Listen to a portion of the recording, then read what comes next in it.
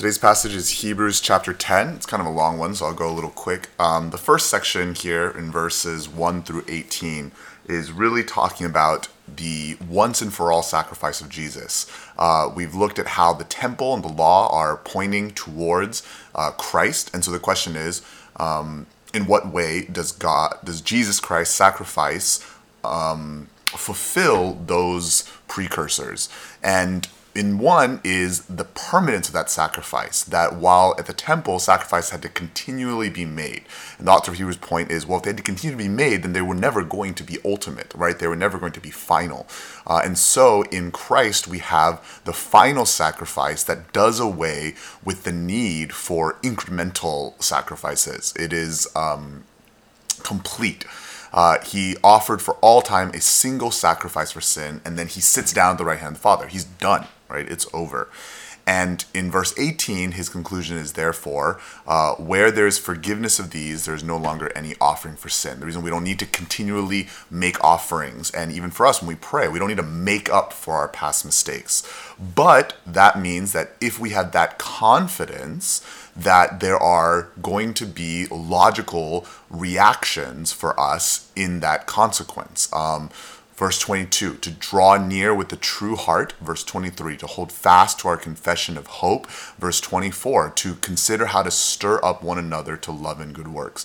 That these are all results of our understanding Jesus' once and for all sacrifice. And verse 26, then, if we go on sinning deliberately, right? There's no repentance. There's no, because that's the question, right? Well, if Jesus dies for us, then can we just do whatever we want?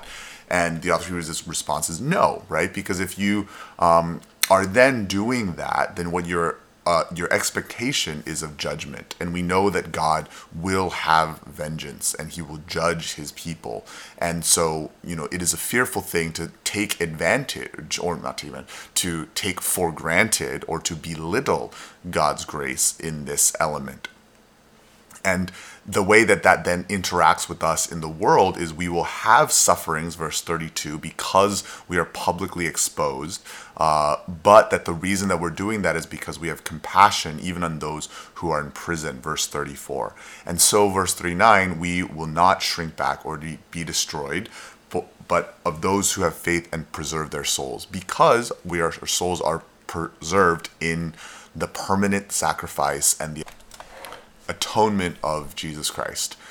When we think about sometimes the results, there's two things I want to just share, today. Sometimes we think about the results of being a Christian, about ceasing to sin, about doing good works. And as church, as religious organizations, sometimes we make the results of faith the primary thing. We say that, you got to stop doing all this stuff and you got to start doing all these other things, and that's what it means to be a Christian. And I think that we forget the need for the truth to be proclaimed, and that when we struggle with sin, when we struggle with doing good works, that we need to be reminded of the truth and the power and the awesomeness of the gospel. And the flip side of that is we cannot proclaim the gospel without saying that these works will come about. As James said, faith without works is dead.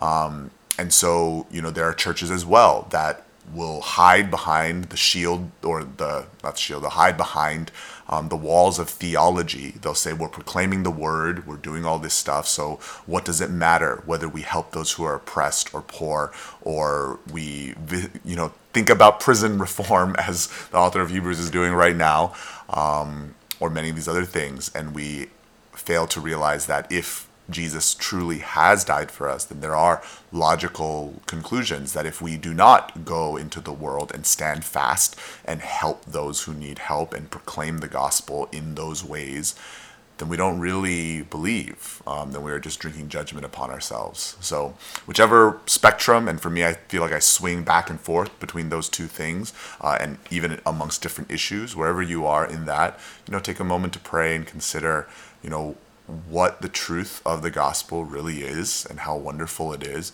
how it ought to change our lives, how it will naturally change our lives, and maybe in the ways that we have not been transformed as we so desire or know that we should, let us look and examine and see where the truth of the gospel is that we don't understand yet.